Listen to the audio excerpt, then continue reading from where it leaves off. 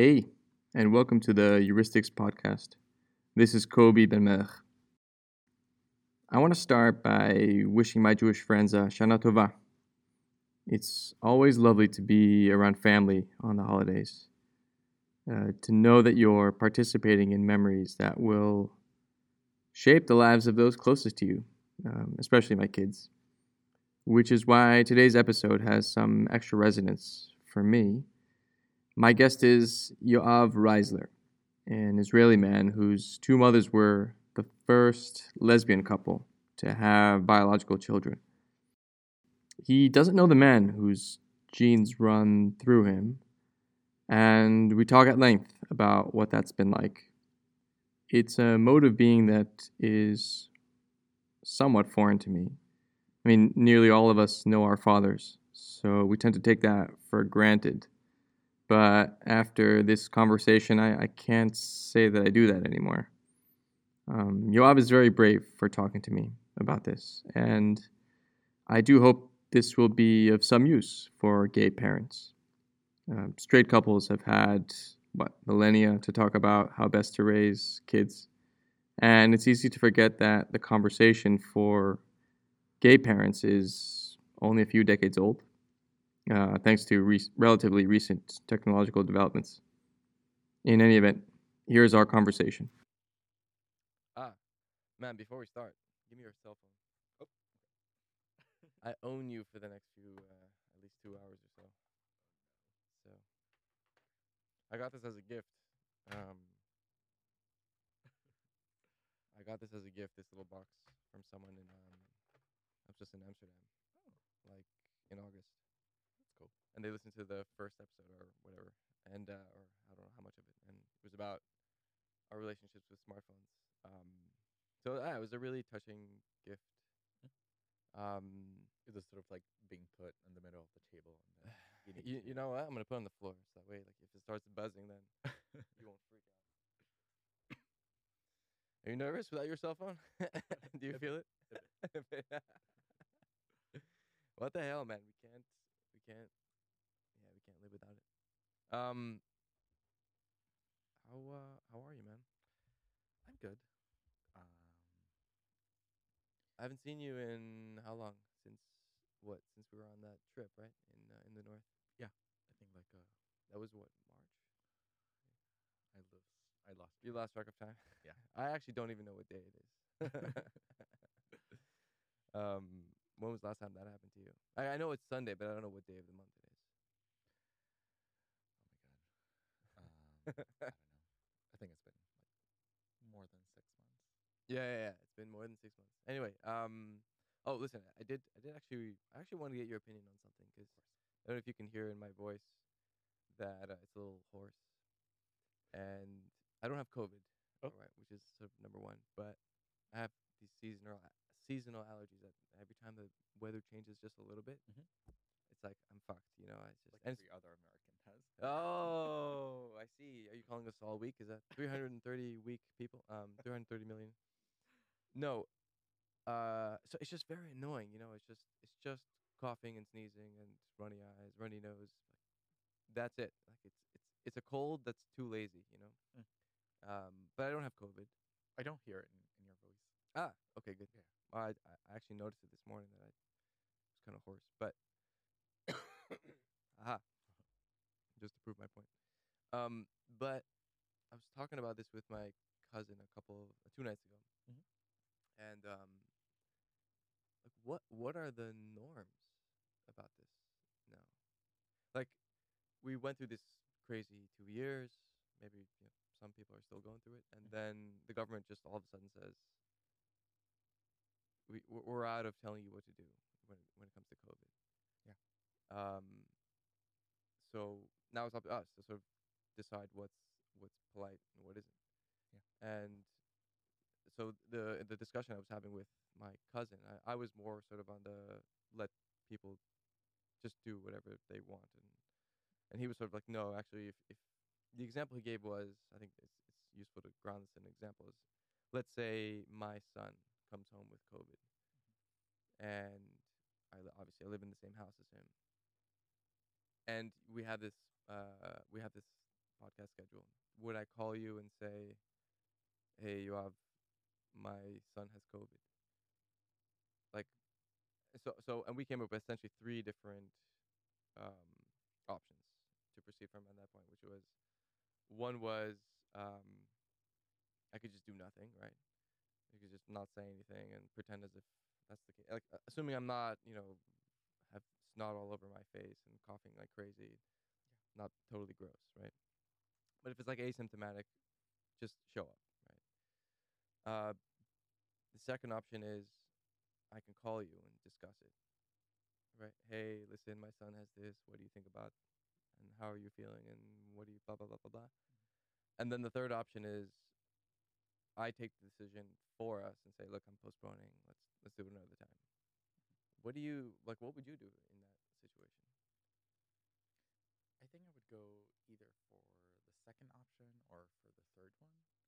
I think I got few incidences that I behaved like the first option Mm. of just like not telling the person what I did and what made me feel like this. I don't know, like the second guessing my decision for what I'm doing now and how it could impact your well-being. So, for example, I had a meeting with a therapist. I think like just in the beginning of COVID, Yeah. and it was just like the time that everyone were so panicked about it. And Right.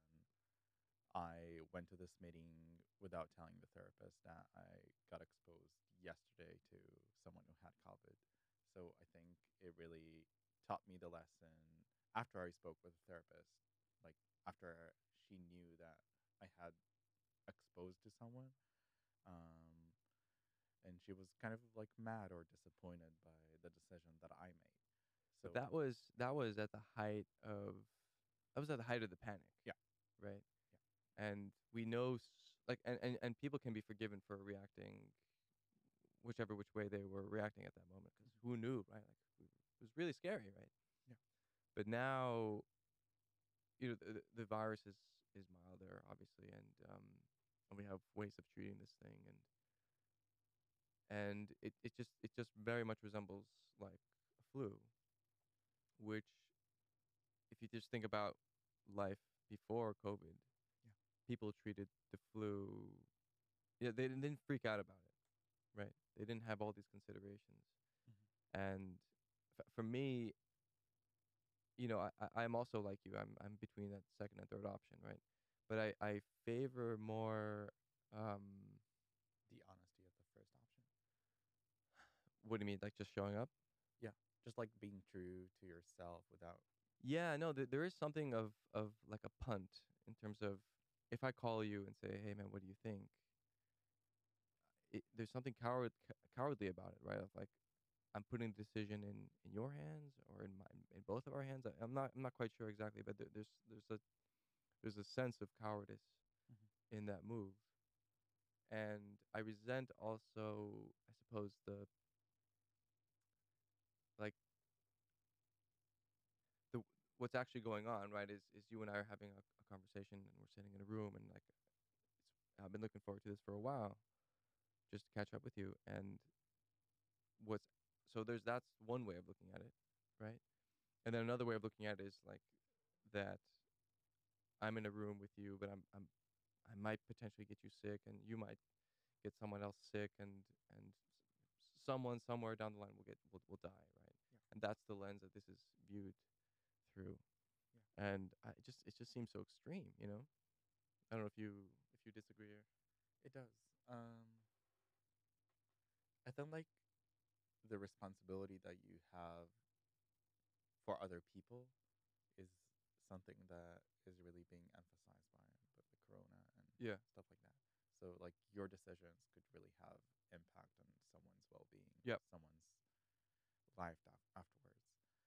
Um, But the thing is that we were living in that world even before COVID, right?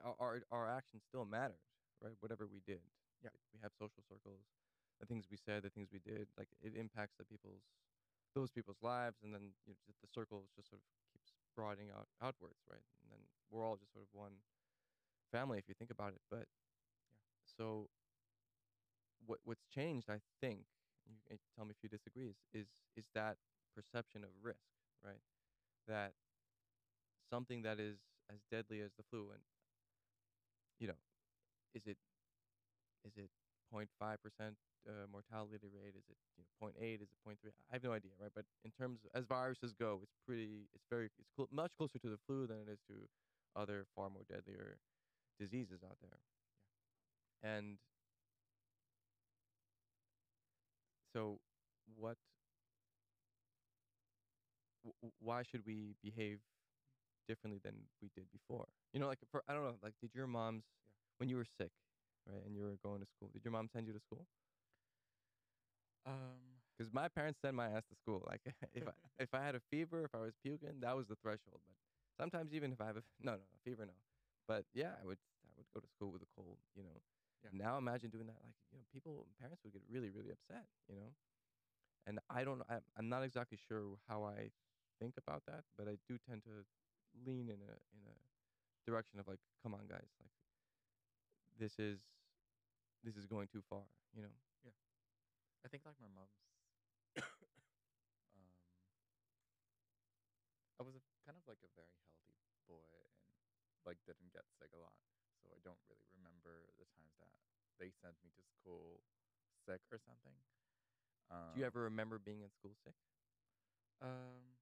Not really, not really. Okay. I feel like I was always like behaving like everything was good. So I didn't show like any symptoms of being sick or something. Okay. So you could have been sick, but Yeah, maybe I just like hid it. whoa. Like How do you hide a cold? I don't know. I think it's a skill. I don't know. Either I was really healthy and not like showing any symptoms, or I don't know. I just don't remember myself as being sick Wow. and going to school. Okay. Yeah. But um anyway. So I guess we more or less agree, I think. Yeah. I feel like So what should be the rules? Like so you think better to call someone and say, and just more or less have this conversation, right? yeah. I feel like talking about this stuff and leaving the decisions to both people Yeah. to make it and not have one deal with the consequences of the other without knowing like his actions is the best way to move forward, or just like to be safe Well, and to take the safest bet that would not jeopardize someone's well-being. Like if you canceled our meeting but also told me that like your son is sick, I would totally understand that. yeah. Yeah. And if you also like left the decision to like for you and me to discuss it, it's also something that Yeah. I would appreciate. But just I think like showing up to something that um,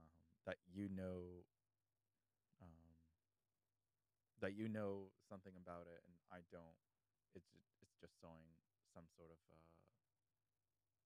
like a lack of confidence in Mm. my intelligence or Well, you could view it in another way, which is you'll be fine. Yeah. Like most. But you don't know that. Of course I don't know that, right? But Yeah. but um, as I said, right, this virus isn't, you know, the vast majority of cases that you'll catch this thing. It's not gonna be anything other than at worst for someone like you and me, a couple of days with a fever and what resembles a cold, right, or flu. Yeah. But the thing is that Yeah. like there are circles around us and there are things that we don't say to each other. Like I could have like an illness that is not really shown Mm. and you would just think that Mm-hmm. I'm young and healthy, Mm-hmm. and you don't know like the circles of like my family or the people that I'm interaction with. That could be like in True. danger groups. Yeah. So there are a lot of like things that force us to be really conscious, like extra conscious about anything. Yeah. And I think like it really is something that is common in society, and I'm really grateful for it. Like the whole Me Too movement, like how people are being extra cautious about sexual harassment Yeah. and about like I don't know, like bullying, like as the years evolve. Um, So okay, that because there's this thread that's sort of running through the conversation, which is like how much responsibility do we carry for other people? And one way of looking at this is quite a lot actually. Another way of looking at this is actually zero, right? Where not zero, but not as much as people would like, or we're sort of giving short change to people's own personal responsibility by saying, look, I'm protecting you. Like we're all just sort of protecting each other, and then, well, where's the adventure, right? Where's the risk, right? The sense of risk taking. And again, I really don't know sort of in where I land specifically in that constellation of stuff. But take for example bullying. You just raised it. It's so weird. It's just life just sort of smacks you unexpectedly. My son now, who just went into first grade, has a bully in his class, and he obviously really doesn't like it, and he complains about it. A couple times at night he's come crying, is he and being bullied or yeah, he is being bullied, yeah, um, and part of me thinks if he just stands up to this bully, this will be finished, right? But there's another side that okay, look, there's a teacher involved. I actually don't know what's going on with this other kid. Who knows what kind of environment is causing him to be a bully, right? And there's a so and there's also like the fate of the entire class, right? Like how does this person this little kid, right? He's only 6 years old. That's bullying these other kids, not just my son. How do they how do they deal with him? Right? Is it just individually? Is it just collectively? Like, do they all have to stand up to him? Does the teacher have to send a message? Like, it's not entirely clear what I have to do as a father to tell my son. So for the moment, it's like tell the teacher that that. But if this thing continues, right? I mean, do I then tell my son, look, you got to take responsibility for yourself and stand up to this guy, and also reap the benefits of that action, right? Of that move to say, you don't mess with me any longer. Like, what do you think? yeah, I mean, you were bullied, right? yeah. Um, I think I was bullied because of my family of Yeah. like I was trying. I think like I grew up in an environment that tried to make everything really normal, and the environment was not really normal, and I wasn't given like the exception or was given the spotlight of showing up as someone that has a unique family, a unique structure of family. Yeah. So wait, So your moms were the first lesbian couple in Israel to have biological children? yeah, so Is my that even true? Like, I'm sure. I'm not sure. I have no idea. But weren't lesbian couples before that just had sex with another? I mean, it sounds really crass to describe this, but did they have sex? Other women had sex with a man to have children of their own, or yeah, so this is as far as my sister knows that she's the first she's the first girl who was born to two lesbian moms, and until then it was either like couples, like heterosexual couples being divorced and then reunited again with their own sex partner. mm. Um, So they had kids, yeah, got divorced, they had kids or yeah, got something like remarried, that. or yeah. I mean, as a gay person, you can't get married in Israel, right? Not yet, Not yet. unfortunately. Okay. And yeah, so back to my answer about bullying and stuff. Wait, no, but just spell it Yeah, out. So your moms were the first uh, couples in Israel to have a biological child, right? Yeah, my sister is 5 years older than me. Right. So now she's 30 and something. Mm-hmm. Um, 30 and something. yeah. You know, it's not a forbidden age, right? um, How old are you? I'm 20, almost 27. No wonder you say 30 and something. Okay. Yeah. So I think like in these 5 years between my sister and I Mhm. hope that some families were able to bring their own children out Okay. of their own native circle. Do you know what the Um, process was? Was it artificial insemination? um, it was sort of like an IVF situation that you get like a sperm donation and you Yeah. get like an egg donation from the mom that will carry um, the fetus, and then it's artificial insemination and into the woman's uterus, Right. like every other IVF does. Um, but yeah, I know that my mom dreamt for years to have like her own children, and I think like it was just something that was so new. Um, Yeah. Did you and your sister are from the same mom, or each one is from? each one is from the other mom, Okay. um, And and yeah, and both of you don't know who the your father is. the father is, Yeah, right? yeah. Okay. But we're still like feeling like we always felt like siblings, like in every word, in every like Yeah. part of how to describe it. Even though biologically you're not related. Yeah, That's wild, huh? yeah. I think like because the family was trying so hard to make it feel natural and make it feel Yeah. like this is this is a new way of growing kids, growing Yeah. families. Well, so I want to come back to the bullying thing, but Yeah, just I mean I don't know what is it like to what was it like to grow up in your house? yeah. I would say like the ultimate and like the overall experience was good. Yeah. Um, I like there are a lot of stereotypes for like people thinking that I was born to two moms, that there was a lot of food, a lot of like warmth, a lot of like caring from the parents, and it was.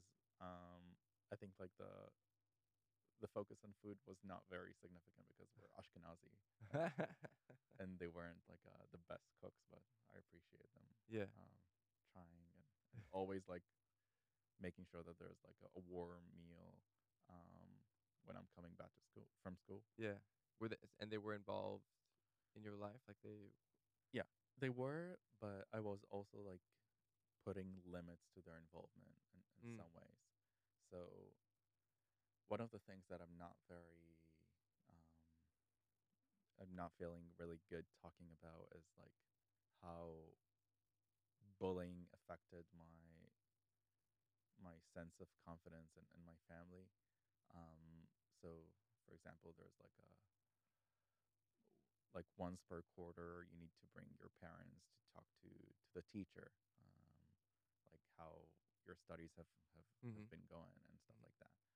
So because I was pretty um, not confident in my family and was also like pretty much afraid from other people seeing two moms waiting outside of the classroom. So this is something that like really affected my I don't know my Do you recall the first time that you were teased or bullied because of your two yeah. moms? I think it was somewhere in like in the basketball court or something. Mm.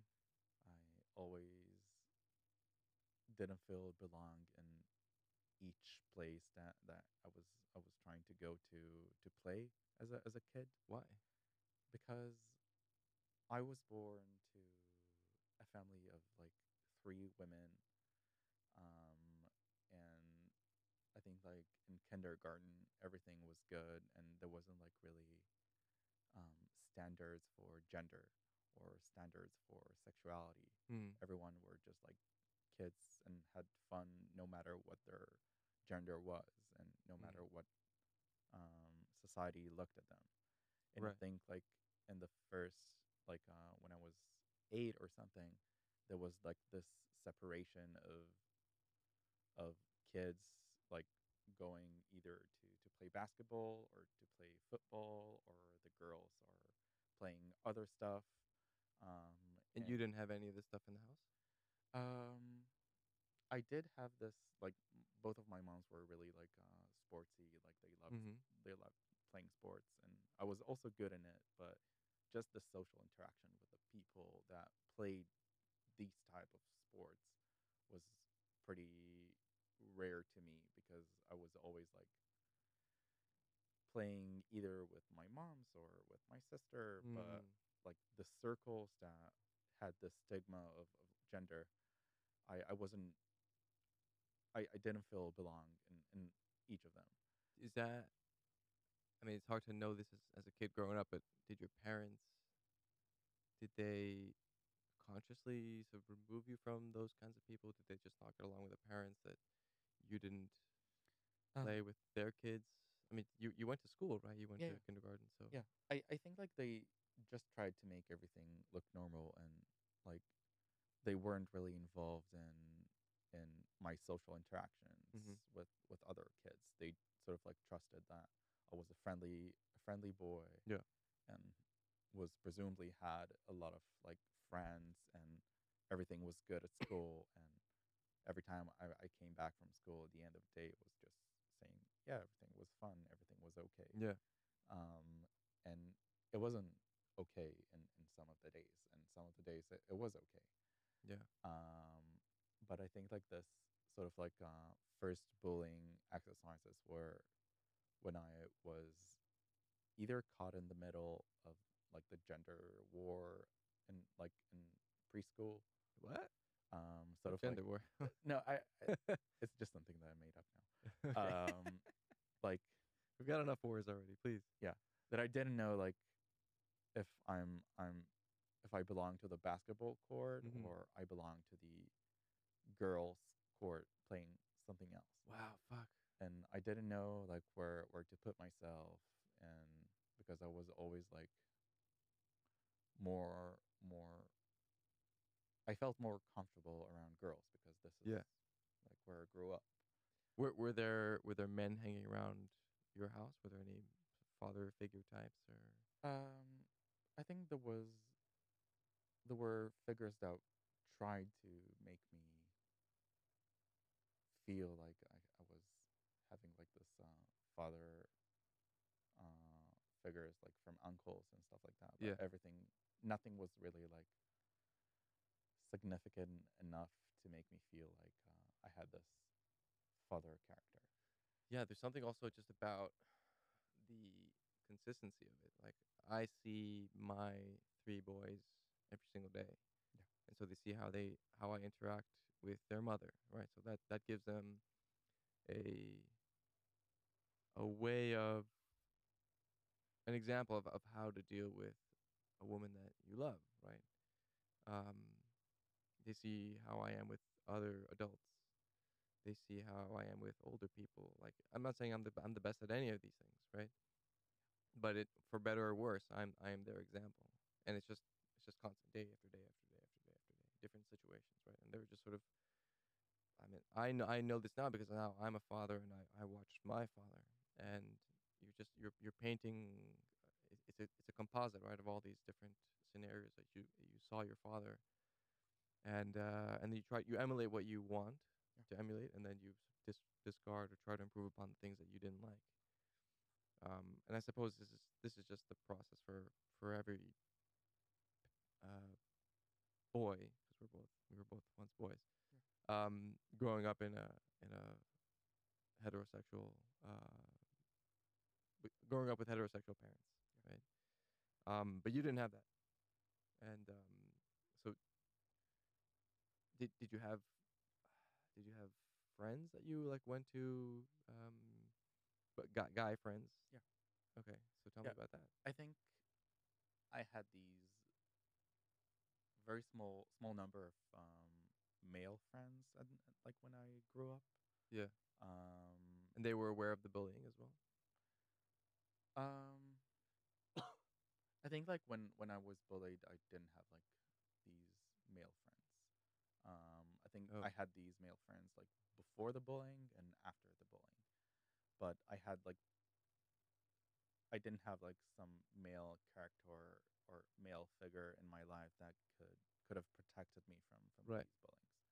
And Someone like maybe me talking to my son, saying, "For now, tell the teacher, but at some point, you're gonna yeah, punch this kid in or the like face." to have someone talk directly to the bullies themselves. Like I Right. had Right. very strong like girlfriends that stood up for me and Amazing. protected me from other like male bullies Yeah. that were hanged out in my school. Although that could backfire, right? Because I'm speaking traditionally here, but if if a male bully picks on a boy, Yeah. and then a girlfriend stands up for him, he might actually be and think, okay, maybe I should continue to pick on this kid because what the hell is this? Like, Yeah. this isn't Maybe it's something this that isn't someone I should be afraid of, right? He's got some again, I'm speaking yeah. crudely here, but he's got some girl going and defending him. Like, what the hell is that? Yeah, and maybe it was a snowball that Mm. made the experience felt so long. Yeah. Um, How long were you bullied? um,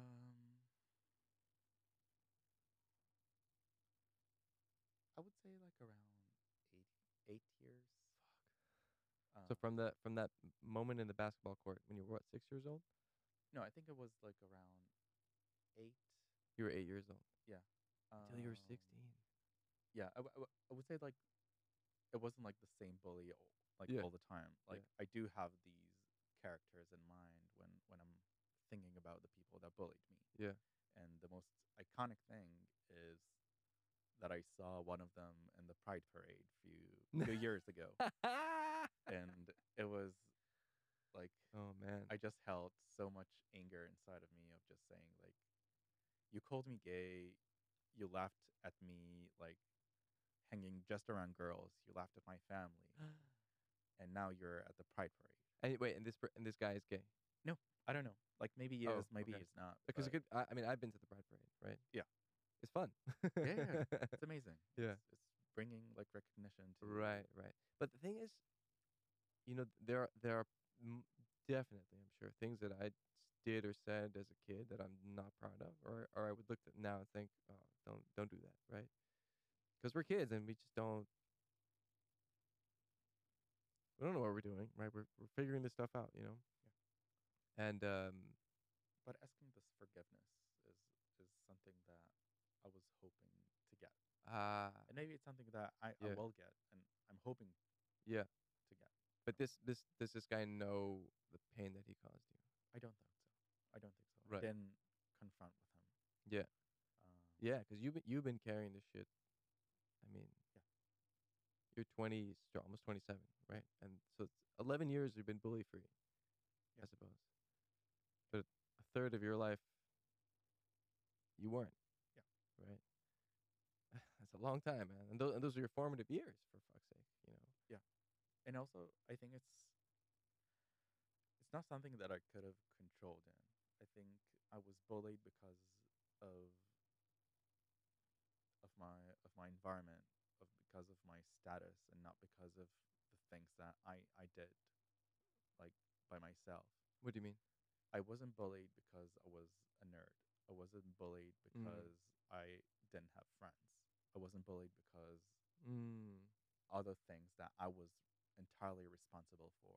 I was bullied because of the environment I was born into. Yeah. Um, Did you talk about this with your moms? I did. I did it. I did talk about it like a few weeks ago after we talked about this podcast. Oh, but not Um, not not no, during no, not in your school years. no. I was. Wow. I So you was just kept this all to afraid. yourself, and your friends, right? Yeah, I was afraid of hurting them. I was afraid of making them regret on on the type of family that they grew. I was afraid that the bullies would eventually hurt them. Really? Yeah, and it's something that as a small boy growing up in a family, I was trying to take this um, parental position of being like a father in a family that has two moms already, but just because I'm a man, I need to take this ownership and I need to take this. Wow. Um, Where did that come from? um, I don't know. I feel like it was an instinct, that I had. Not because my two moms were not strong enough or Yeah. stuff like that. They were extremely strong and they were protective. They were great. They are great. I mean, But I just imagine, you know, they live in a neighborhood. They have to deal with, the parents of the people in your class and your sister's class. Like they have a social circle, and so all of a sudden, like this is completely not common, and they do it, yeah, and they have to live with it, right? And they have to be sort of gangster about it and be like, hey, fuck you, I don't care if you care or not. Like this is my life, this is the way we're gonna lead it, and no one can tell me what's right or wrong here. So yeah, that's already it already. I mean, as you said, but your mother was her wish, right, to have a child, and she did it, right? So there's a certain courage there that you know that is laudable and noble. So I don't doubt the fact that your parents were strong people. yeah, But it's interesting that you still, even though that was the case, you still felt like you needed to protect them, yeah, and you can't really explain why that is. yeah. Um,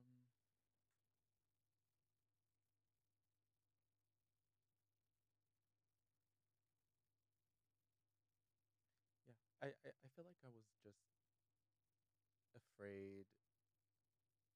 Maybe it was like a stigma that I carried throughout the years that Mm. because they're women, because Mm. I noticed this gap in my, like when I was in preschool and kindergarten, there wasn't like this gender specification, and then my family didn't made it seem like there was one, and then I went into school, into preschool, and I noticed that there is a difference between men and women and how people think that they are strong physically and Mm-hmm. mentally.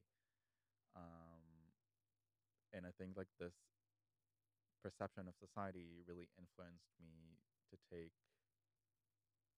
ownership, to take like responsibility of the fact that I'm a man. I need to stand up. I Mm-hmm. need to protect others. Um, Wow. So even coming out of a home such as yours, yeah. you did adopt some of the same traditional way of looking at men and women. I think it was in this very short period of time that Mm-hmm. I was sort of like bullied, but Yeah. then afterwards I just like neglected and put that aside.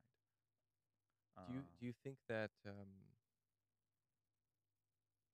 you said something that I'm still trying to process in the beginning, where you said that you could hide the fact that you were sick or not.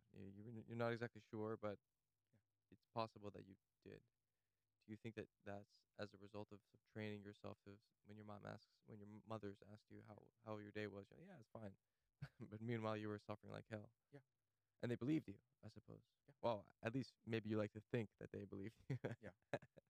I'm sure that they didn't believe me at some stage because it was really like I was living in my own world. I was coming from school and just going on like going up the stairs and being locked in my room until dinner. Um, Really? yeah, and it was like the time. Were you angry at your parents? Um,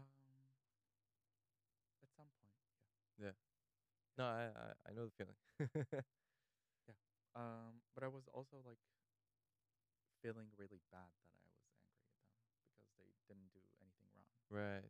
They tried to wrap me in cotton and make me feel like I'm protected and Mm. supported, and it wasn't it wasn't enough for me, I think.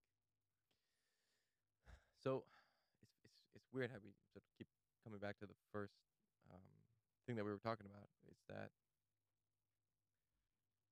yes, we need to be protected, but we also need to face risk and danger, right? It's the only way that we can get tough and grow, and it's the only way it works, right? And again, traditionally speaking, those are the two roles of mother and father, right? Where mothers, um, they tend to be more caring and nurturing and even protective, right? Whereas fathers are a bit harsher, I suppose. Right, this is the prototype of the father that they realize that there's a lot of suffering that you have to go through when you go out into the world, especially if you're a man. And your job is to prepare them for this, right? Like, don't whine, suck it up, get your life is in your hands, right? You have all the tools you need. You just have to develop them, and you have to grow some character. And I wonder if you were angry in a sense of maybe they protected you too. I have no idea. Again, I'm just asking, like, if they protected you too much. You said they wrapped you in cotton, um, and you kind of maybe you saw fathers in other kids' homes. You said, oh, I wish I had someone like that in my house to push me and to show me what it's like to be strong and tough and all that sort of typically male characteristics. Um, Tell me if I'm wrong. Yeah, if yeah. I'm putting words in your No, mouth, no, no. please, please, please. I don't think I was looking for it. I Okay. wasn't like looking for the type of family that I was hoping my family would be. Um, Mm. I always felt that there was a significant difference in the houses of my friends where I went with my friends too, and they hosted me. Like what? But um, I would say um,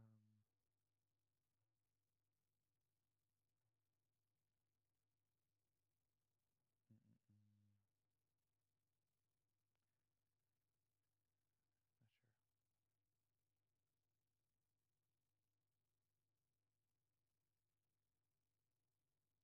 I don't know. Like the way the houses looked, the kind of food that was there, the entertainment that was there. Like, did you grow up with video games? No, No. not Okay. at all. Uh, Sports. I'm just making shit up. Yeah. yeah. Um, Discipline. yeah, I would say more discipline Mm. in the houses that I went to. Okay. I grew up sort of like with that I had the responsibility to develop my own discipline, and there were rules at other places that I went to. Oh. But I was already like had my own discipline, so I didn't have Mm. to rebel or something like that. Um, So what? Did your mothers gave you a lot of leeway to do? yeah, Like they what? gave me like a lot of freedom, a lot of like Amazing. yeah, yeah. And I was never like being sent to because of punish like Yeah. to my own room. Um, I always was really like was a good boy and Yeah. was trying to satisfy everyone. Yeah. Um, and then I went to my friends' houses and saw the discipline there and was just really thankful for what I have. Cool. And also I got a lot of sense that my friends weren't like their their father's biggest fans, Mm. and this also caused me to not look at what I don't have. Mm. But I started looking at what I don't have, like at later stages, at later ages, uh, when the bullying stopped and I had the time to think about what happened. Um, but I think like at the moment, like when I was like in school and pretended that everything was good, I wasn't looking for a father character because I thought it was a bad one. I didn't Mm. want I didn't want a male a character in my Yeah. life. Yeah.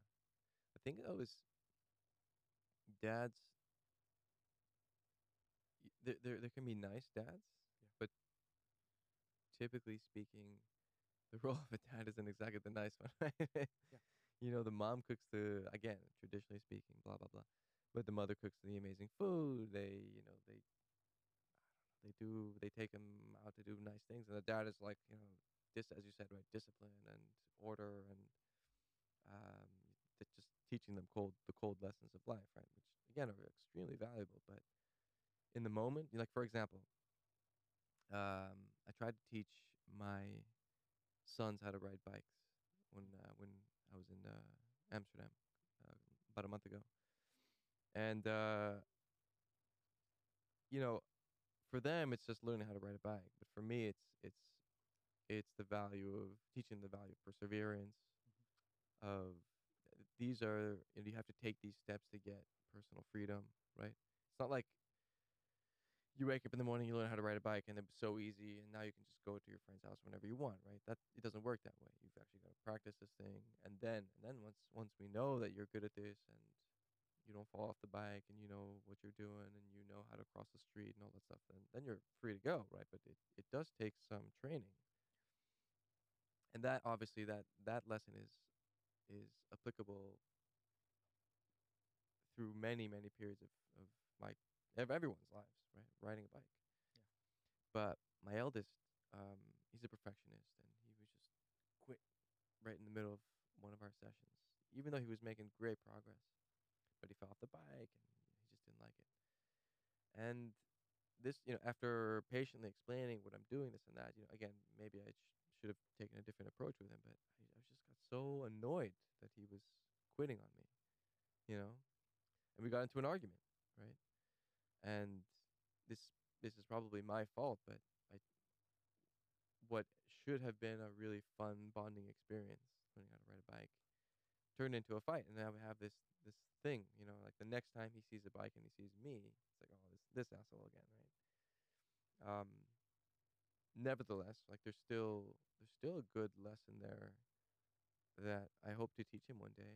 And again, I did it imperfectly, but maybe one day he'll look back and say, oh yeah, that maniac who taught me how to ride a bike, he actually taught me something valuable. And the same goes for my other kids too. But yeah, the role of a dad is But what was your lesson in this experience in terms of what? in terms of what made your older son, feel so angry at you? That I think first and foremost that I misunderstand him. I see someone giving up for not a good reason. He feels something completely different. I think. I could be wrong, right? I mean, he's not here to speak on his own behalf. Um, but and that's really not a nice feeling. When we all exist, but we're never fully understood, right? And when someone understands you, that's everything, right? And you hang on to those people For lifetime. forever, right? And and it hurts when it's your father that doesn't understand you, or your mother, your whatever, wife, husband, boyfriend, girlfriend, whatever. You get what I mean? Because you're saying the same thing over and over and over and over again, and you expect this person who's been with you forever to effortlessly understand what it is that the hell you're going through, what you're saying. And when they don't, it's like, wow, you weren't paying attention to me at all. Yeah. And that sucks, you know. But that is not necessarily your fault. Like your fault. It's also like the person that is trying to communicate it, maybe not in the most comprehensive way. Welcome to parenthood. Yeah. Yeah. This is actually this this this this is precisely the reason that I have come to understand my parents in a completely new light. Is actually going through it myself, and I'm way more loving and accepting of the job that they did. Like all the so the anger and the resentment, like most of it is gone, if not all of it, because it's like, oh, that's what you were doing, and carrying that baggage and that weight. It's like it's not helpful, right? And and who knows? Like maybe this is part of your process of working through whatever it is that happened in your house. Um, because you'll wake up one day and you'll realize that you're Yoav Reisler who just got promoted, right? Thank you. And no, but seriously, you're a key contributor to a pretty quickly growing startup. You're not a criminal, are you? No. Not Right. yet. Okay. No, like you're a functioning human being that's capable of having friends. Like whatever your parents did or didn't do, like you came out okay, you know? Yeah. And there's shit that you got to work out in your own mind, right? This anger and stuff, but the time will come. But okay, so that actually it does bring me to something that's again endlessly fascinating about you is that you you told me that you're also a sperm donor. Yeah. So what's that about? I think it was. Knowing like well so far, but we've talked about your own life, like what, and then you make the decision anyway. So what's that about? Yeah. I think it was the decision I made came from really like altruistic reasons of helping other people, other families to bring children to life. And I also did it from. Does that mean like you close your eyes and and you see your mother, like another version of your mother who's just dreaming about having a kid, and you're there to help fulfill that wish? um Like is she the archetype in your mind? I wouldn't say like it's a my wish to satisfy one person's Mm-hmm. dreams or wishes. It's enabling and helping a couple Mm. to bring someone to life, Yeah. to do something that the government or like the law doesn't allow itself like to, or like biology doesn't enable it. Well, it does, right, for lesbians, but Yeah. it's a not a nice No, like I think like process. if two women, two lesbians Yeah. wanted to have a child born without the involvement of a male character, Yeah. that would be nice. That would be Yeah. fun. Like not being reliant on something that they don't necessarily want Yeah. in their own life. Mm-hmm. But just being this enabler, being this, I don't know, like someone who wants to help bring a family to existence and to replicate the family that I had. And it's something that I really wish for someone to have. Yeah. Isn't that amazing? Yeah. You've sort of already come full circle in your. Not yet. I'm coming towards there. So But I think what we'll come back to the sperm, but I am curious, like what what are the things that you're still hanging on to that the what are the residual effects of your childhood that you still are still processing? um I would say the sense of belonging, the What do you mean? sense of existence even. Um What do you mean? I feel like to have do like this entire IVF situation is so complex for the parent. But once a child is being born, he doesn't know his entire history, and he knows that his parents worked so hard to make him alive. Yeah. But then he's alive, and what now? Like, he wants to know his origins, but he doesn't know like their 100%, like 100% of their origins. So it sort of like throws you into a situation that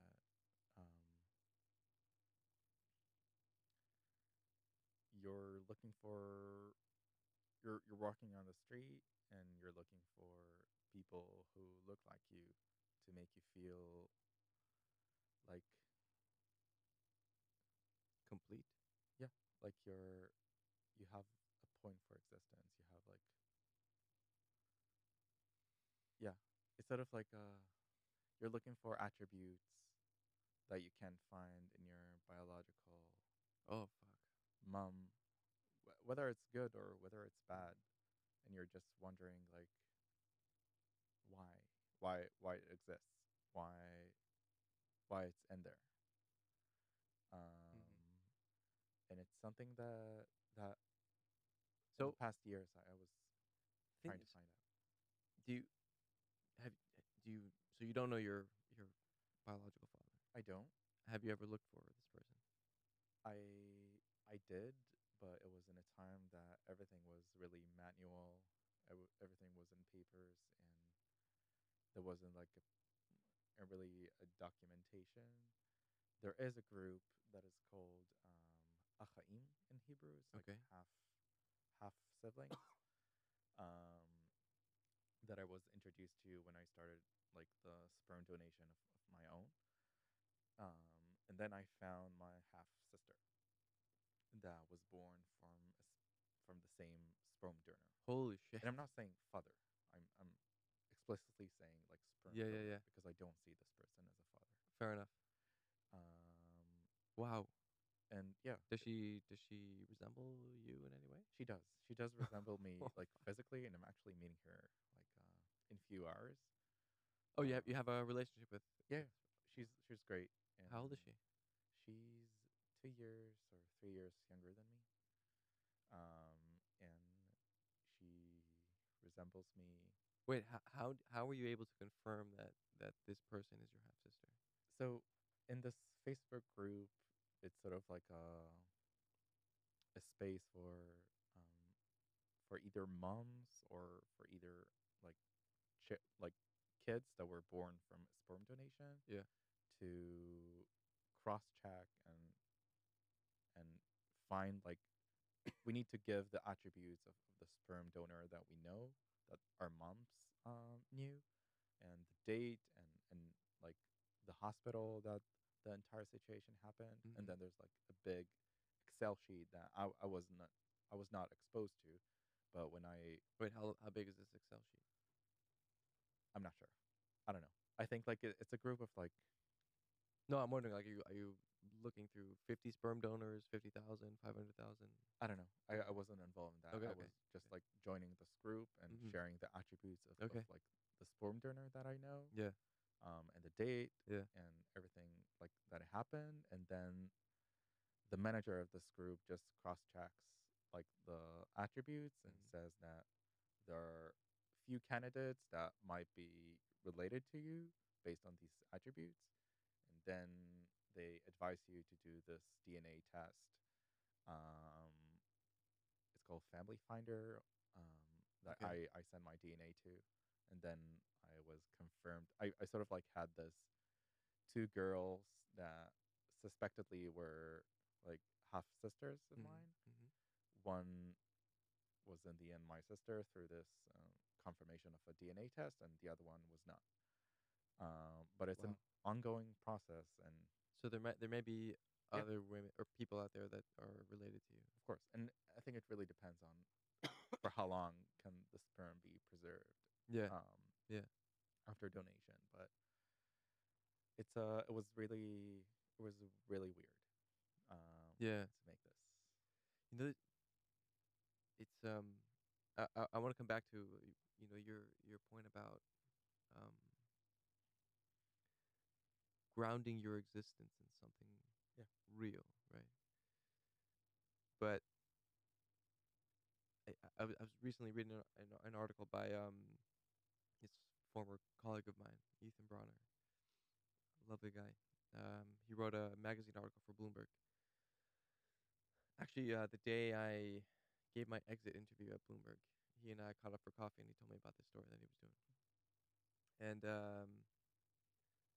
so this article is about um, how would you call it? It's like sperm donors of dead soldiers. So in the military, there have been a few. I don't know how many cases, but the article is centered around one specific case. Um, that this woman, I think she was from Ukraine. She moved to Israel. She had a child. He served in the army. He was 25. He was in a firefight on the border with Lebanon. He was killed, and they extracted sperm from his testicles and froze them because his mom, upon hearing the news, according to the article anyway, shouted, "Someone needs to get his sperm," or something like this. Like imagine, like no one knows where thoughts comes from. No one knows where thoughts come from. Where the hell did that thought come from, right? And so they did, and now there's a 5-year-old girl, from some woman who wanted to have this man's child. He's dead. He's been dead for I don't know how many years now. I think more than 20 years or so. It's amazing like what technology can do to create life, but it's this kind of stuff that it's hard to quantify. I mean, it's easy to go into a lab and say, let's take some sperm, let's take some eggs, we'll sort of mission mash them together, put them in a lab, freeze them somewhere or whatever, and then boom, IVF, and you've got a child. That's amazing, right? But the fact that there's like a oh, tell me how you feel, but there's like a piece missing to your life. Is it like an empty feeling? Is it painful? Is it how would you describe this? Yeah. Um, I wouldn't say it's painful. It's an empty piece that I'm trying to fill throughout my lifetime, Mm. throughout my lifespan, to find the sense of belonging, to ground my existence into something. And this was also one of the reasons that I decided to be a sperm donor in the end. But would you share your identity with? I it's still anonymous, but I think like if the same children go to the database that I'm in, they would immediately see that I'm connected to them Yeah, biologically, because I'm already like inside the system, but yeah. just for other reasons, just to But find you my you wouldn't want another person to deal with what you're dealing with, I suppose, right? This sort of search, this um for completeness. no. I think I would want to have other people going through this. I wouldn't Oh, say that it's like why is that? because it makes you special. It makes you How so? it makes you it makes your history become part of your identity, I would say. Of course. And But how does that? it's an icebreaker. It's Yeah. it's something that inherently becomes you more special than the other kid that was born from a heterosexual couple, um, and knows his or hers entire history. Mine is just more innovative, more complex, more. I would agree with the latter part of what you said, but the former, I mean, I look at everyone. Look, Yeah. I I see you. Right, the reason why I was so excited to have this conversation is because look, we all wake up in the morning and we carry all our this sort of psychic baggage from wherever the hell we came from. All of us, right? And yet we go out into the world anyway, and we try to make the best of it. Struggling along as we do in our journey towards death, essentially. You have this strange twist that, as you said, most of us don't have. But I don't know. I guess I have a little trouble sort of making a hierarchy of existence here. For me, it's humanity across the entire spectrum, right? You and I are different, clearly, but what to me what makes humanity so special is that we all share very fundamental things. And then, everything else built on top of that, you can do it whatever you want, right? But the fact that you and I, for example, that we need to eat to survive is already a wonderful thing, because now we can both share something. Like we can have I don't know, you eat meat, do you? Right. Okay. So we can share a hamburger together and talk about life, and not even notice that, like, at the same time we're both experiencing the same damn thing, right? So yes, it nourishes us, but it's also this hamburger is amazing and the French fries are so good. We can obsess about the food together, right? And we can say, oh wow, this is cooked so nicely, and, like, to share the same experience. That's a taste, literally a taste of the universal, right? So I don't have a little trouble digesting someone saying it makes you special in a way. Yeah. Yeah. I feel like But yes, it's a great line. It's a great pickup line. no, I feel like I was special enough by the family I grew up into, and Yeah. it just made me crave to be special in every other aspect of life. Mm. And this journey or this chase for someone to be special in everything that it does is something that I wish for someone to have as well. Interesting. It makes you feel like you need to be here, you need to live. And But do you not think that all of us, normies, don't feel the same? We have quite a lot of evidence to suggest that we should just check out, but we continue to live anyway. No. yeah, but I would say that for people that grew up and like had this journey of life like as I would not necessarily want to be here. Hmm. And I feel like Do you is describe the I guess the relationship with the half sister that you found. yeah. Did she also grow up in a gay household, or she? No, she was born actually for like a single mom. Wow. So the difference is very big. Yeah, Um, but still, there was no male correct, figure in her life. correct. Her life, right? It's a woman. Yeah, Yeah. but also she's a woman, so Mm. it's a bit it's much different. And does she share this search for her father? Does she also look at the street and look for people? Yeah, Wow. yeah, Wow. yeah. Um,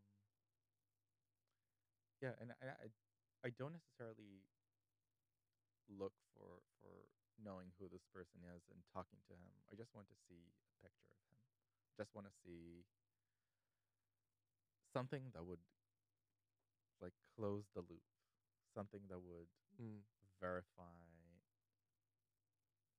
my But existence. but there's also something kind of like self-perpetuating about this whole process, right? Like, you have this thing where you don't know who the sperm donor was, Yeah, and but yet you're curious. Like you did search for this person, and you're out there looking on the street, and maybe this is the person. Maybe that's the man, right?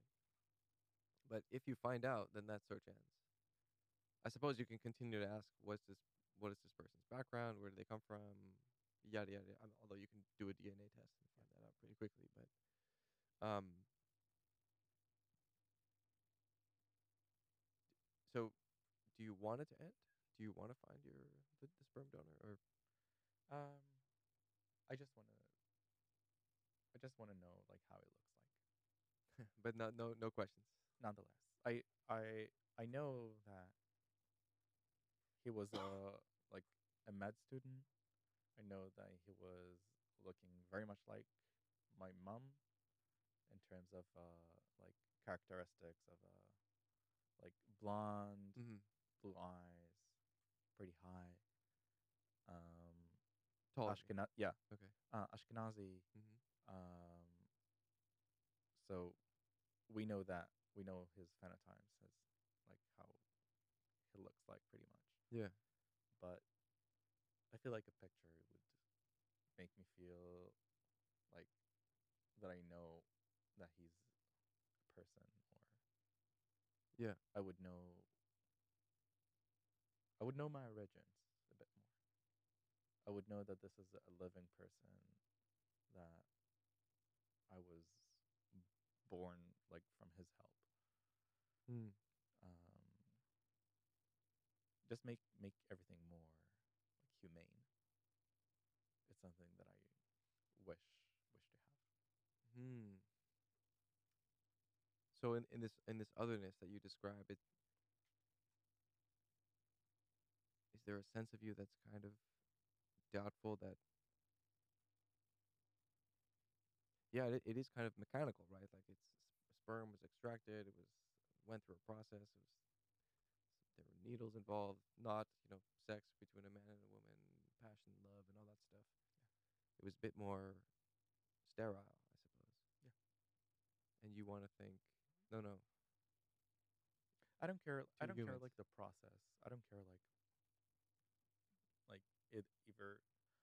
Yeah, I don't know. Like there are women that get pregnant by being raped.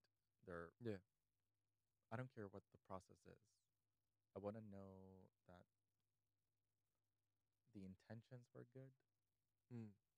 I But how wa- would you gather that from a picture of this person? um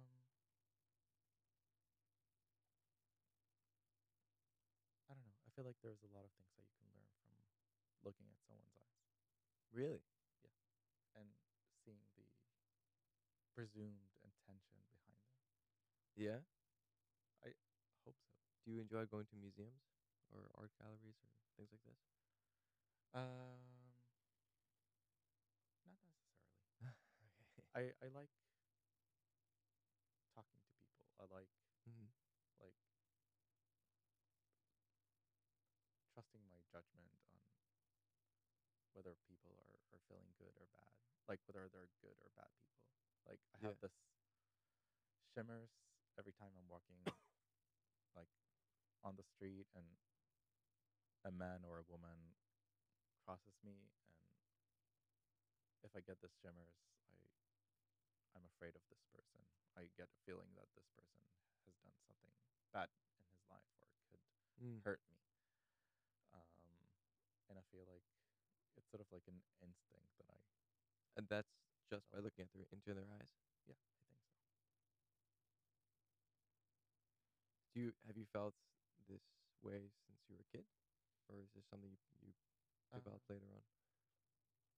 it's something that I think I had since I was a kid. Mm. This extra sensitivity to people and to especially people who could hurt me or my loved ones.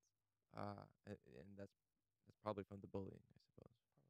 So you would walk into a new class every year, and you could just sort of scan the room and say, potential asshole, good person, Yeah, easily influenced, and I was or naturally or instinctively um, going away from the people that I felt like they had a potential to hurt me. Yeah. Or And were you right a lot of the times? um, yeah, Jesus. Okay. So I maybe I shouldn't look into your eyes, man. no, um. So you're also gay, I am. and this was one of I think the most thorny issue, or the issue that you were most concerned about, right? Was your sexuality as a result of that people would misunderstand that your sexuality is tied to growing up in a gay household, or perhaps not. I have no idea. Right? It wasn't exactly clear from the way you described it. Yeah. I feel Did you have a sense that you were gay? I mean, you didn't grow up in a house of two gay men, right? I suppose, but tell me if I'm wrong. I mean, like there weren't. You obviously didn't grow up with two gay dads, but were there gay men hanging around your house a lot? there were. Okay. My non-biological mom had two brothers. They were gay. One died from AIDS, I think, just in the middle of the pandemic Hmm. in the 80s. Mm-hmm. The other one is also gay, lives in London, and the family is very like gay friendly, and there's a lot of gay, There's a lot of gayness in your a lot of it, house. and I love it, and Sure. it's openness and Yeah. liberalism, Yeah. and it's great, and it really made me. And also on your other mom's side. On the other mom's side, it's a bit more traditional, a bit more like heterosexual Okay. and stuff. But everyone were super accepting of her and my other mom. Mm-hmm. Um, but So yeah, you did see both gay and not and straight. I did. Okay. Um, but I feel I wasn't sure, and up until now, I'm not sure if what impacted me more, like my own desire to be gay, or the fact that society always told me that I need to be gay or I am gay. Like throughout all the bullying at school, everyone told me I was gay because I was hanged up with girls only Yeah. because I didn't know something else. And because I grew up to a gay family, I necessarily need to be gay. And I think like in as a teenager, I wasn't sure what I was necessarily. But Up, listen, I have no idea what it's like, obviously, and it's been this like secret wish of mine to have a gay person like ask away. You know how does it all work, right? But we go through similar processes, right? We mature sexually, and so we're attracted to one sex or the other, I suppose, right? Or not? yeah, but I feel like society can really convince you to be one thing and not the other. But okay, sure, I guess. But I mean, we still have to have an attract. Like I don't think we're in control of what we're attracted to, right? Um, I don't know. I don't know. I feel like there's always. I don't know, like if scientists even know. Yeah.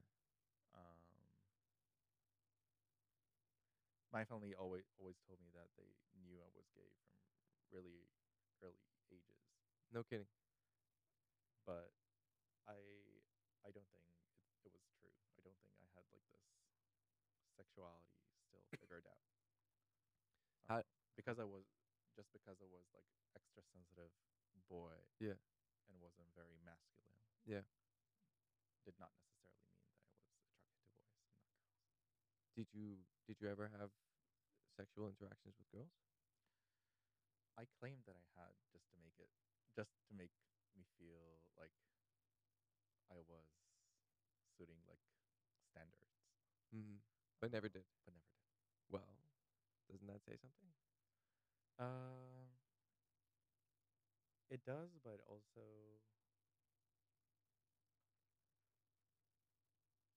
I don't see like masculinity or being a man something that I need to be proud of, or What I do you mean?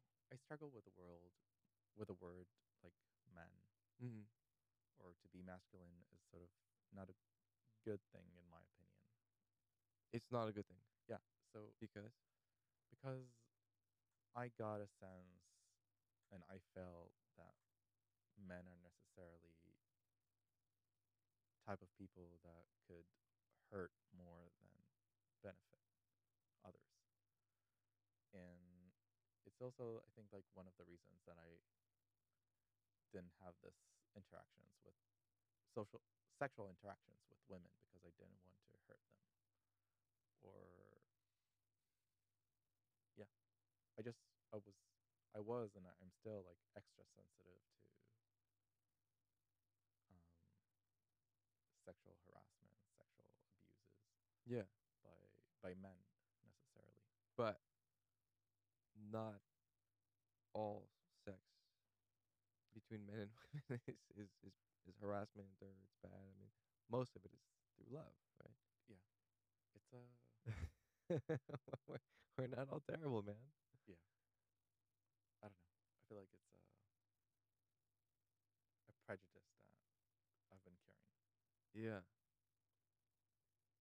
but when when you were 12, 13, 14, and becoming a sexually active, your fantasies were more about men, women, both. Um, Like for me, it was there were one way street. yeah. I don't think that I had this fantasies. Really? Yeah, I Wow. started having this fantasies on women first when I was I think 17, but then like the actual experiences with men at 18 and going forward. But So yeah, I but you enjoyed it with men. not at the beginning, but I in the end I did. Yeah, I guess it's also what's so interesting about it is that so you think this, the prejudice that you carry is that men are more dangerous Yeah. and one should be a bit more cautious and protective over women, and yet you choose you you mate with men. Yeah, and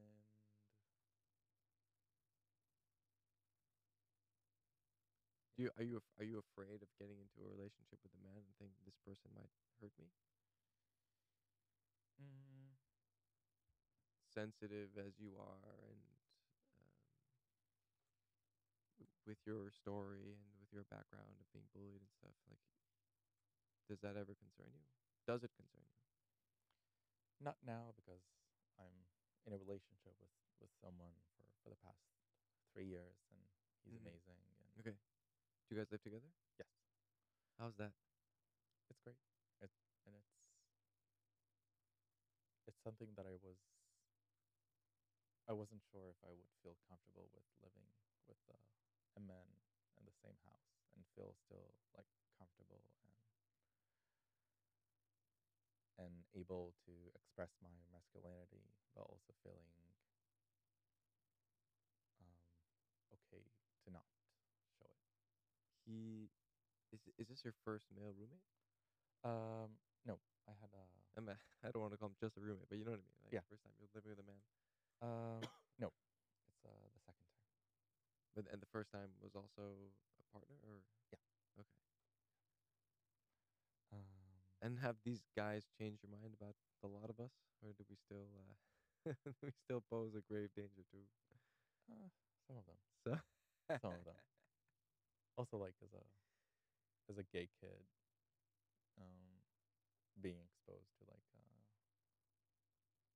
dating apps and stuff like that. It's not something that I could say was the healthiest um, experience of not like being exposed to the bad side of yeah, men. honestly, so I had a gay roommate when I first moved to Israel to Tel Aviv, and he would show me some of these apps and dating sites, and it's nuts. Yeah, It's so graphic and so and it's also like aggressive. it's validating some of the concerns that I have towards the Yeah, towards yeah. men. Yeah, Are you were you on these apps before? yeah, of course. Of course. Yeah. I only ask because I met my wife before this stuff really took off. Mhm. Thankfully, it seems so, I don't know, stressful. So it's just like another app that you've got to monitor and Yeah, yeah. And it's like this podcast is about like impact of technology on people's lives. yeah, And I think the impact of dating apps on people's life is not not good. not good. Do you have friends who are still on this stuff? Yeah, of course. And And they're still complain a lot, but what are the top complaints that these people that have? it leaves you sort of like a burn for life. Burned for life? Yeah, yeah. Why? What happened? Because there aren't really good people there. There aren't really people with good intentions, like in these apps, and you're sort of like getting exposed to a lot of the bad sides of Oh, like how sex, how sexuality can hurt people got it. and can satisfy only one's desires without Right. without recognizing the other person's needs. Because some people are out there looking for love, Yeah, and if someone betrays that trust, right? So someone puts themselves out there and says, "I'm looking for love," and like, yeah, me too, and then they just have sex with them and they forget about them. I can see how that can erode people's faith in love, yeah, right? Or love that will sustain itself over the course of their entire lives. yeah. And your friends are feeling this, like they're getting jaded. They are, or they're just feeling like it's not it's not the place to hang up on, like if you want to find relationships. It's just connecting more the dots between self harm and and lack of understanding of like just looking at people as dolls, as sex dolls, to get sexual satisfaction. Right. Which no one wants to be looked at in that way. Yeah, I mean, sometimes yes, but if you really ask them, do you just want to be treated as a piece of meat, man or woman? They'll say no. It's like no, as we said, right? We exist. We're alive, right? We have stories, we have feelings, and the worst thing in the world is that someone looks at you and just doesn't see you, um, for who you really are. Yeah. yeah, These apps are just, but that could just be me, right? Or us. Maybe we're too old. No. yeah. No, I don't think so. I feel like the statistics of just having a lot of people with bad intentions in one place is higher in apps that rather than like real life. And I think Well, because then you can't use your eyes to see and screen if this person is good or not. No, seriously, yeah, yeah, right? I mean, you don't get this intuition. yeah. Well, you kind of do, right? People develop the skill of screening people based on the conversation that they have online virtually. But there's so much information that you can be gleaning if you're just actually in front of this person talking. Yeah, And even then, like when you're having a date with this person, they might be constantly interrupted and be paying more attention to their phone a few minutes at a time. So even that, like the process by which you are trying to figure out who this person is and do they share the core values that you do, that you can then share a life with this person. That process gets interrupted by other apps, I suppose, yeah, in the middle of a date. yeah. How did you meet your Through boyfriend? through a dating app. Yeah, and You fucking hypocrite. I know, I know. Yeah, and it was just like he was looking for like more settle. He looked to settle like and finding like the partner for life. How the hell do you convey that though in these apps? Um, he told me. He told me that he was looking only for relationship Okay. material and stuff like that. And I wasn't looking for that at that time. But then But you trusted this person's. I did. Okay, and I he did. trusted you. Yeah. And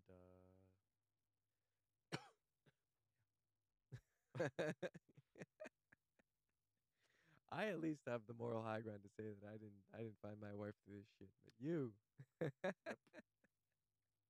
and it wasn't something that I was totally proud of. Like, Wow, whatever. I suppose. This is what makes it so hard because there are actually like my cousin met her husband um through one of these apps, and they're amazing together. So it's not black and white. But like again, to go back to how we started, like there's so much change going so happening so quickly, and this stuff just gets loosed onto the world, and we don't really talk about it. Like I was actually thinking about doing something like a Ten Commandments for um, um, virtual communication. Because there are things that people do that are really annoying, right? Like we can reach each other so quickly at any moment of the day that any thought that arises to your head at 9 o'clock at night, you can just say it's a work situation. And say, here, what's the status on blah blah blah project, and then like you're called into action, and it's 9 o'clock at night. You want to unwind and not deal with this shit. So but there are no norms around this. There's no sort of unspoken code of we don't do that. You know. So I don't know. It's just something I've been toying with in my head. yeah, it's fascinating. So if you do you want to have kids? I do. I do. Yeah. Do you Um, talk about that? What's your partner's name? Netanel. Nathaniel. Do you guys talk about it? Yes, we do. Um, How would you go about doing it? it isn't a very cheap option. Yeah. Okay. So I have a cousin. He's married. He has 2 kids now, and he always tells me it's very very expensive. But walk me through it because I don't understand how this works. Why Yeah. why is it so expensive? So you need to find either, like, if you want to have like biological children and not adopt, which Mhm. is also something that I'm totally open to. I Mhm. think it's an amazing thing to do. You need to find a surrogate, and you need to find an egg donor, and to create this circle of support that would allow you to have kids. What do you mean? What is this circle of support? To have this relationship with, either a relationship or just like conversation with an egg donor, Mhm. with like doctors who would actually do this IVF and then inseminate the surrogate with the fetus. And you need a lot of moving parties in order to do something that a heterosexual couple would be able to do just So by themselves. there's the two of you, Yeah. you and Nathaniel. You need a woman to donate her egg, Yeah, and then you need a woman to actually bear the pregnancy, correct. Um, and then what? And then she gives birth, and then she gives birth, and and you have to pay this woman for her time, right? of course, And and so also you need to take care of this woman to make sure that she's healthy, she's doing okay, and I really hope that I would have relationship with both the egg donor and the surrogate that would carry the baby and there's obviously a process prior to that. behind it. So like you've got to interview both the egg donor Correct. and the surrogate. And Yeah. where does this all I take would say place? that the egg donor could be a bit more anonymous if she wants to, Mm. than the surrogate. But isn't the egg donor she's in terms of both women, she's the more essential character in this story. No? Uh, Or tell me if I'm wrong. I wouldn't say so. I Okay. would say that the person that carries the baby is more essential. I don't know like if essential is the right word, but means a lot, means more to me in my sense. Because as I saw, I feel like my biological mom and my non-biological mom, I appreciate them like both at the same level, Mm. and appreciating the surrogate for carrying the pregnancy and being involved in this 9 months process is more meaningful to me than just highlighting the biological impact of Okay. just And also, I think, donating the egg. and the surrogate. Now that I'm thinking about this, also she's she's creating not only a physical bond with this child that is growing inside of her, which is a crazy thing to think about, but there's on top of that there's an emotional attachment, right? Yeah. Because she's going through this. She's the one who gives birth, and she goes through this amazing experience to bring life into the world, and on some level even has to say goodbye to Yeah. this Hmm. child. Yeah. So yeah, it's you're right. It is actually quite a delicate relationship that you've got to sort through. Yeah. Have you started any of this? Not yet. I still need to evolve my life a bit Yeah. until I'm fully ready to embark on this journey, because I think it requires Yeah. a lot of time, a lot of money, a lot of Do you have any idea how much it costs? um I think it costs around like at least 100 million. No, no, 100 million, $100,000 Wow. to make this happen. Wow. Um, And yeah. you'd want to do it once, twice, or as much as Um, you can afford. I don't know. I feel like 3 kids is the maximum, for me at least. But also, I know that a lot of gay couples are necessarily wanting to to have twins in the beginning. Mm. Um, I read a stat that there's 170,000 kids being raised by gay parents in the U.S. By I think it was 111,000 gay couples in the U.S. So that averages to about a kid and a half per family. Really? So I guess basically between 1 or 2 kids per. I mean, as you said, it's expensive. It takes a hell of a long time. Like there's all these other added loops to the story that that for hetero or straight couples it's just. I mean, just to make this slightly embarrassing. I mean, when my wife and I decided we wanted to have kids, I remember the moment. Actually, it was. I mean, just I'm trying to highlight how easy this is. Easy, you know what I mean? How simple, straightforward. That we were walking on our way to a party of friends of ours, and we had been married. So we had been married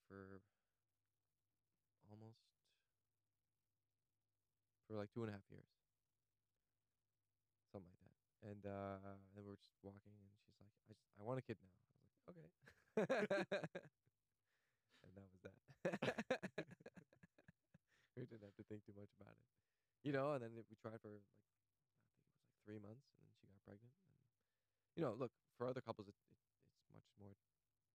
There are other complications, but generally speaking, that seems to be the story that most couples or a lot of couples have in any event. But for you guys, it's it's hard work. it's hard, but it's also very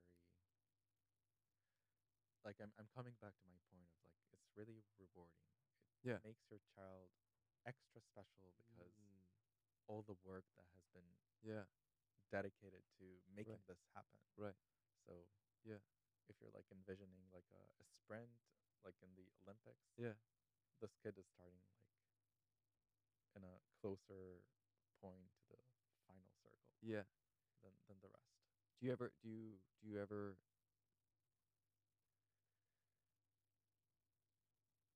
ever think about what kind of father you'd be? Uh, I feel like I wouldn't be too protective, but I would also be very skeptic about the world. I would be I would let this person develop this own discipline that I developed throughout the years, Yeah. but I would also feel really skeptic to hear him saying like everything was good, everything was good at school, everything was fine. My life Yeah. is pitch perfect, Yeah. and it's not that.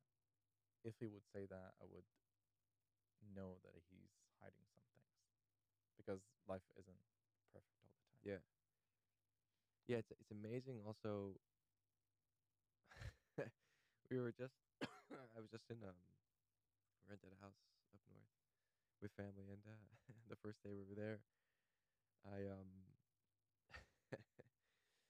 was just I caught my kids in a lie, both of them. Sorry, my two eldest kids, and there was a pool table there, billiards, and I go down there and I see that one of the pool cues is broken, and I'm thinking, hell, like what happened here? So I asked them, what did you guys break this? And then they both are telling stories that they don't they don't link with one another, completely unsynchronized, and you could just look at their like they're kind of looking this way that way. It's like you fucking kids are lying, and finally they out with it comes right. And it wasn't exactly clear who was guilty. I think they were both guilty. This one told me to do this, and I pushed this, and whatever, right? And it's it's amazing. You can I mean, this is the cool thing about being a parent is that you can teleport yourself back to when you were a child, and so you can see when they're lying, right? Because they're terrible at it. You, on the other hand, you've got this sort of uber skill because you were able to lie in such a way that your parents, as again as you think, weren't able to pick up on the shit that you were going through every single day. So you're actually even more attuned to, as you said, right? You'd be very skeptical of the the stories that your child would tell you coming back home. Do you again? It's so interesting because we have no choice but to look at the house that we grew up in and copy what we like and discard what we don't like. Sometimes actually we copy what we don't like as well when we actually see the value of it. But that's the reference point that you have, right? It's that this ultimate freedom that there was no disciplinary figure in your life. Are there other things that you sort of picked up on that? I feel like being a parent that is more emotionally driven than logically. Yeah. What do you mean? I would say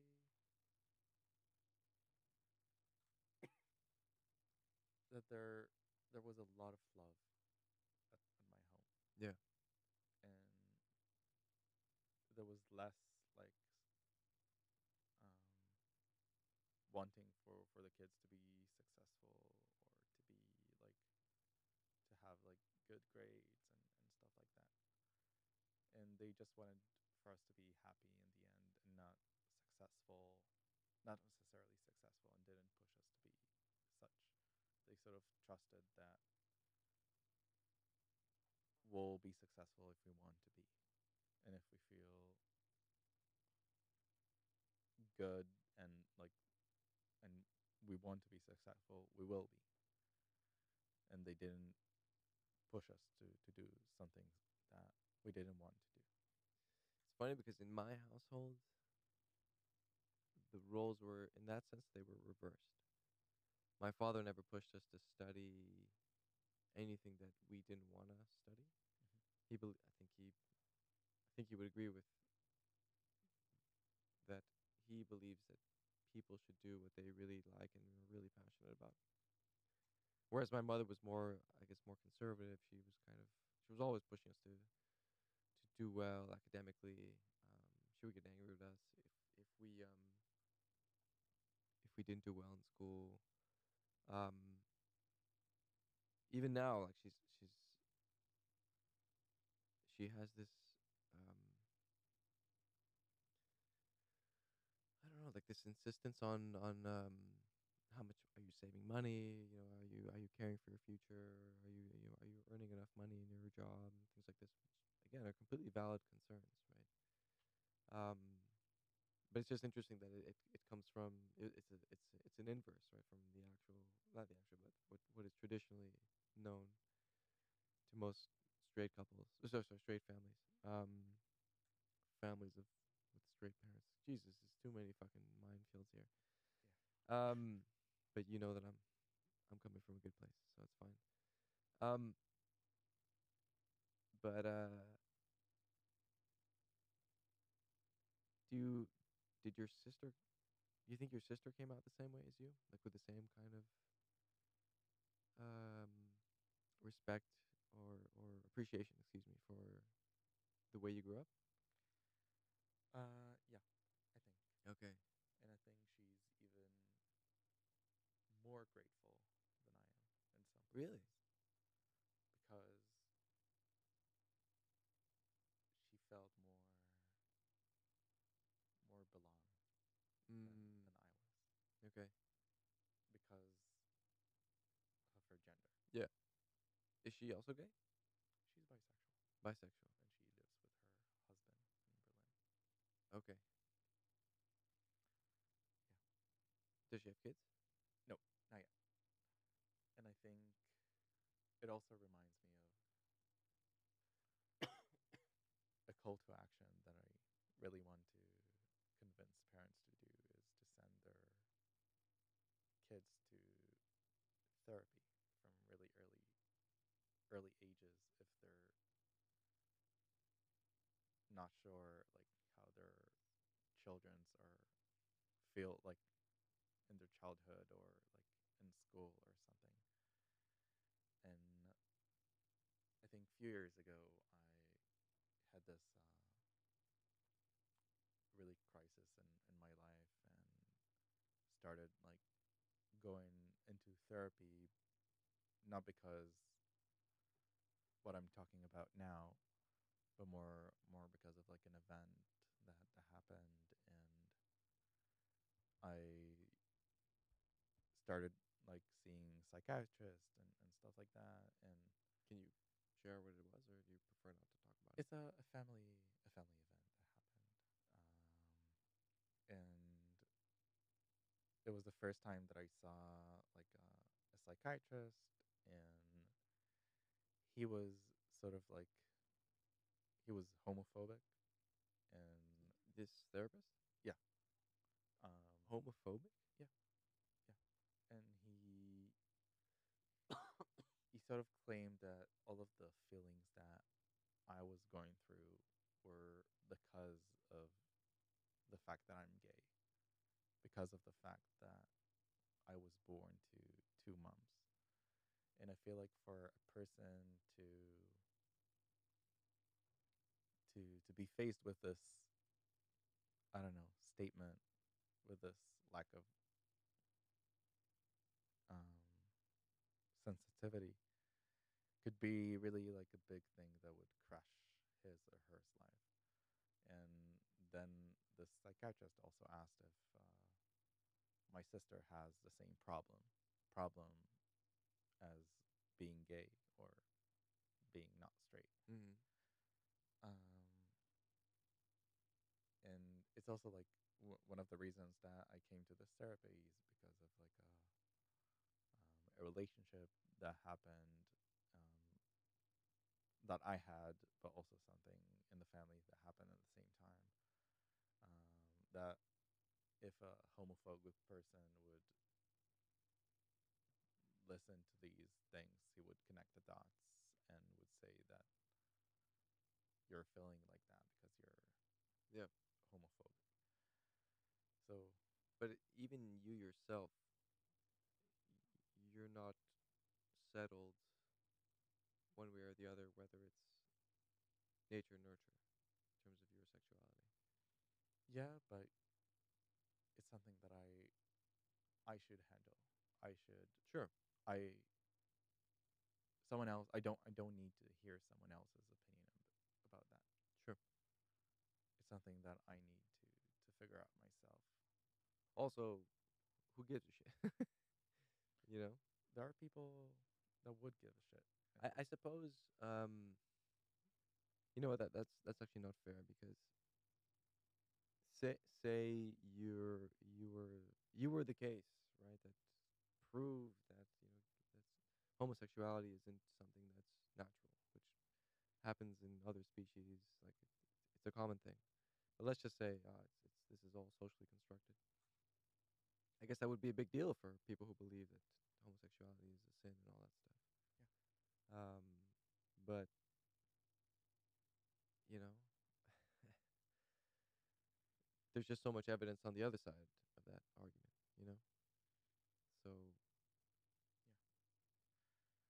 And I was just furious just hearing this person's the views that should be like smart and educated, yeah.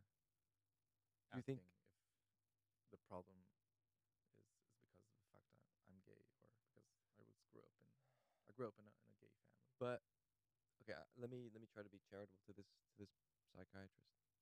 Maybe he he hit such a sensitive part of your existence that, and he was just asking questions, just like trying to search through your life to sort of piece together something. And he asked a very provocative question, and you viewed it through the lens of, oh, this guy's homophobic, or do you actually think that this guy actually hates gay people?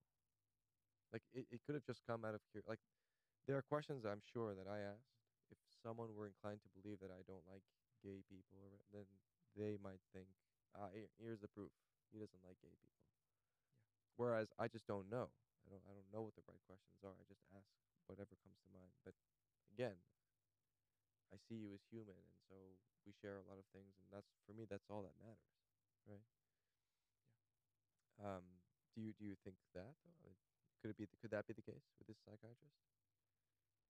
Um, it could be, but there were some sentences that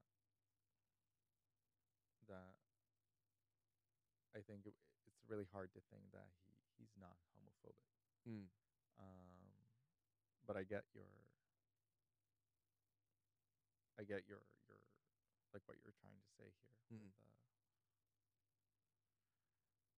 Yeah, So, but your the point though that you were trying to make was that all parents should take their kids to therapy.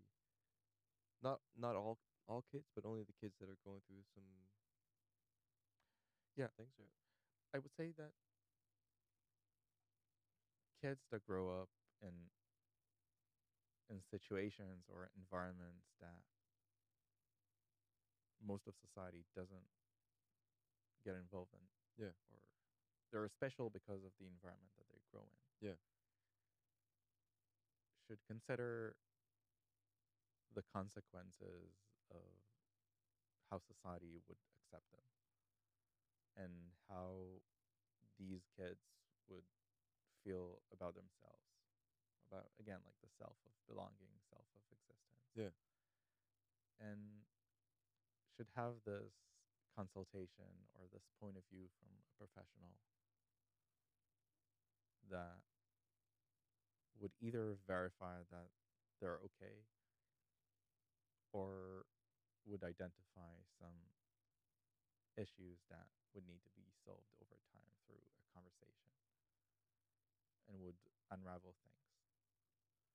And I think it's not a responsibility that parents should take by themselves. They should involve someone else in this picture. So, this thing that you said about feeling incomplete as you walk through the world, Yeah. is that something that you articulated in your own mind, or had you had with sitting with someone, a psychiatrist, say, and that emerged out of your conversations? Um, I think it's something that emerged out of the conversation. Mm. But it all made sense. and it Sure. helped me reach this completeness. Or like some kind of self-understanding of Yeah. what it is that I'm doing when I'm walking through the street and I'm looking at people's faces, looking for something, not just actually setting my eyes on them, Yeah. but trying to extract pieces of myself in their faces. Yeah. Do you still do that? Yeah, and I think like it's something that I would always do. Wow. And yeah, no matter like how satisfied you are with the environment that you're growing in, Yeah. you're always going to look for something to complete it.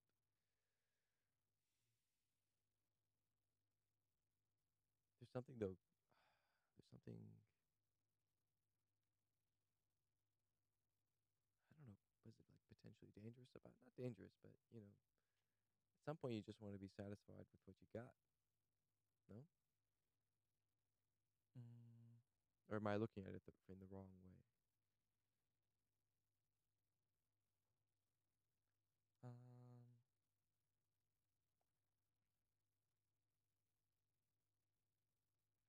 I feel like the question should be like, if you're reaching to a point that life should treat you like, or you're supposed to feel like you're complete, are you really complete? Or you need to go backwards and to fill all these gaps because the self of completeness is not true to yourself. And again, I'm in this amazing phase of my life with amazing career, Yeah. amazing partner, Yeah. loving family. Yeah. But I'm still not feeling complete because of myself, Yeah. because of the way I was born, because of the way I grew up I think I may have um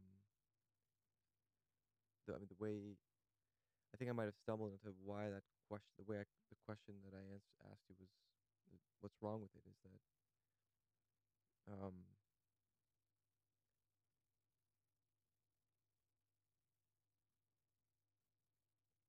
is the question in your mind like am I because you keep talking about belonging, right? Being having a sense of belonging, and if you don't know who the sperm donor was, sorry, but if you don't know who that person was, there's a piece of your story that's missing, and it is that story that is the missing link to the rest of humanity.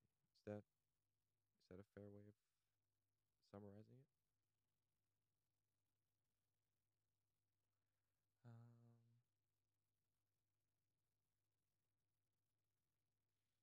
Maybe, but it's also maintaining the curiosity. No, I was trying to put in other words why it is that you feel Incomplete. incomplete. Yeah, yeah. Um, yeah, I would say it's one of the reasons. One of the reasons. Okay, that's a big one. Yeah, one of the significant reasons. Yeah. So there are others that you've like. Do you have these moments when you're just by yourself and those thoughts arise again and they just take different forms. So that's one of the forms that they take. Yeah. Are there others? There are others, but what are those?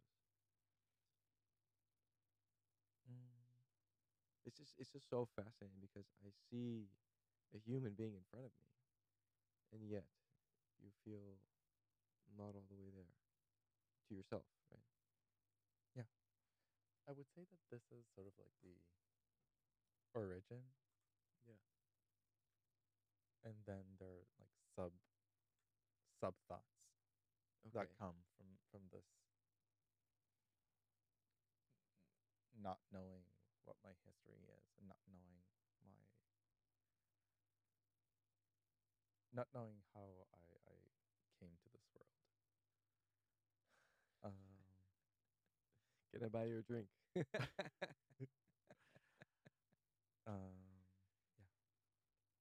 But do you really though? Look, we're having this conversation now, and do you share it very openly now? Um,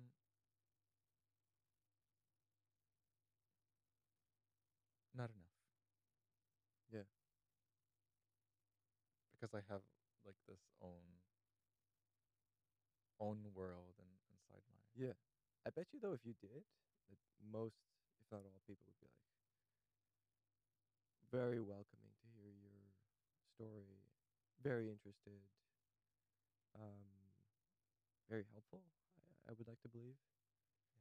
Um, again, you have a different sense of how good and bad people can be, but I do get the sense that people would be very drawn to hearing your life, like what that must feel like, because as I'm talking to you, I'm also framing my own life and my own, like, what I had with my parents and how I am with my kids. I mean, just the fact that you say that you have this feeling of incompleteness is weird to me. Because again, I mean, I feel like we share so much in common, but there's that one big piece, that's like, oh, and I shouldn't take that for granted. I think is that's the point I'm getting at. It's like, oh,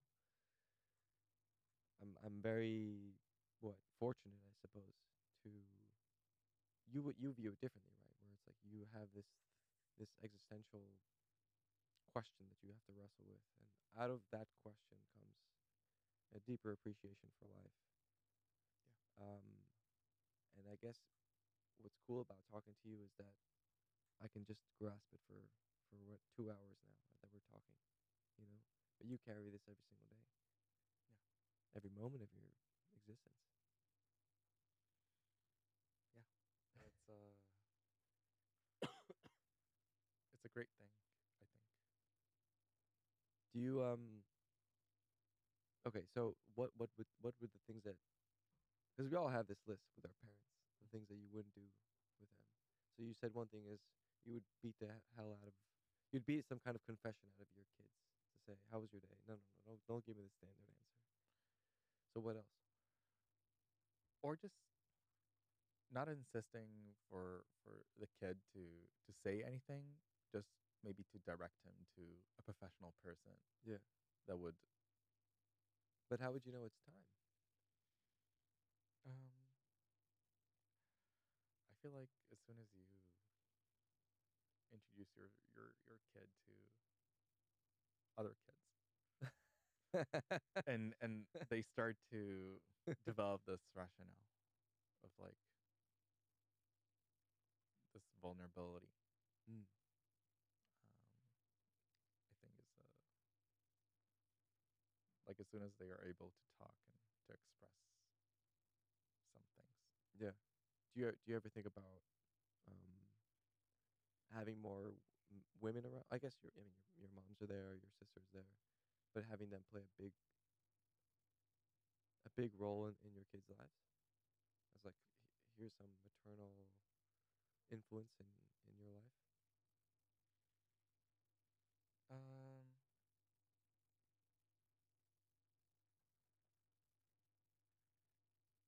yes, I think like having this support system around your kid is really important and really. Yeah. I mean, they'll be there anyway, because if you, let's say if you have a baby in the house, Yeah. you'll need some experienced hands to tell you, baby's tired, the baby's hungry, change the diapers. This is what we did when we, potty trained you, or whatever, right? I mean, you could read the stuff online, but better to talk to someone who knows how the game works, you Yeah. know. Yeah. Um, and also like how amazing it would be for your kids to have a relationship with grandmas, right? That's pretty cool. So in any event, they'll be there, but I wonder I wonder what you think about that, Uh, or if you've thought about that kind of stuff. I don't think that I have. Um, Yeah. but I have thought about it. But I would totally want to have my kids and like enjoy the same amount of love that I received when I was a kid.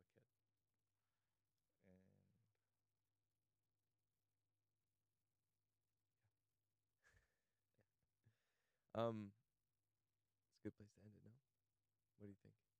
I think so. So, in the in the spirit of this conversation, I guess um, I want to say thank you for taking the time to spend with me, man. It's you've got a boyfriend, you've got a job, you've got other responsibilities, and you're here with me. So that means a lot. Thank you. Thank you for inviting me and for creating this space. Yeah, why not? Appreciate it. um, and then now this is gonna sound a little crass, but I do have to. I always forget, but I should. I shouldn't, and that is to say thanks to Google. Really, no, this is this is free. That's awesome. It's insane. So I'm really grateful that this place exists. Um, all right, man. Let's wrap it up. Okay. Good talking to you. Thank you. Cheers, man.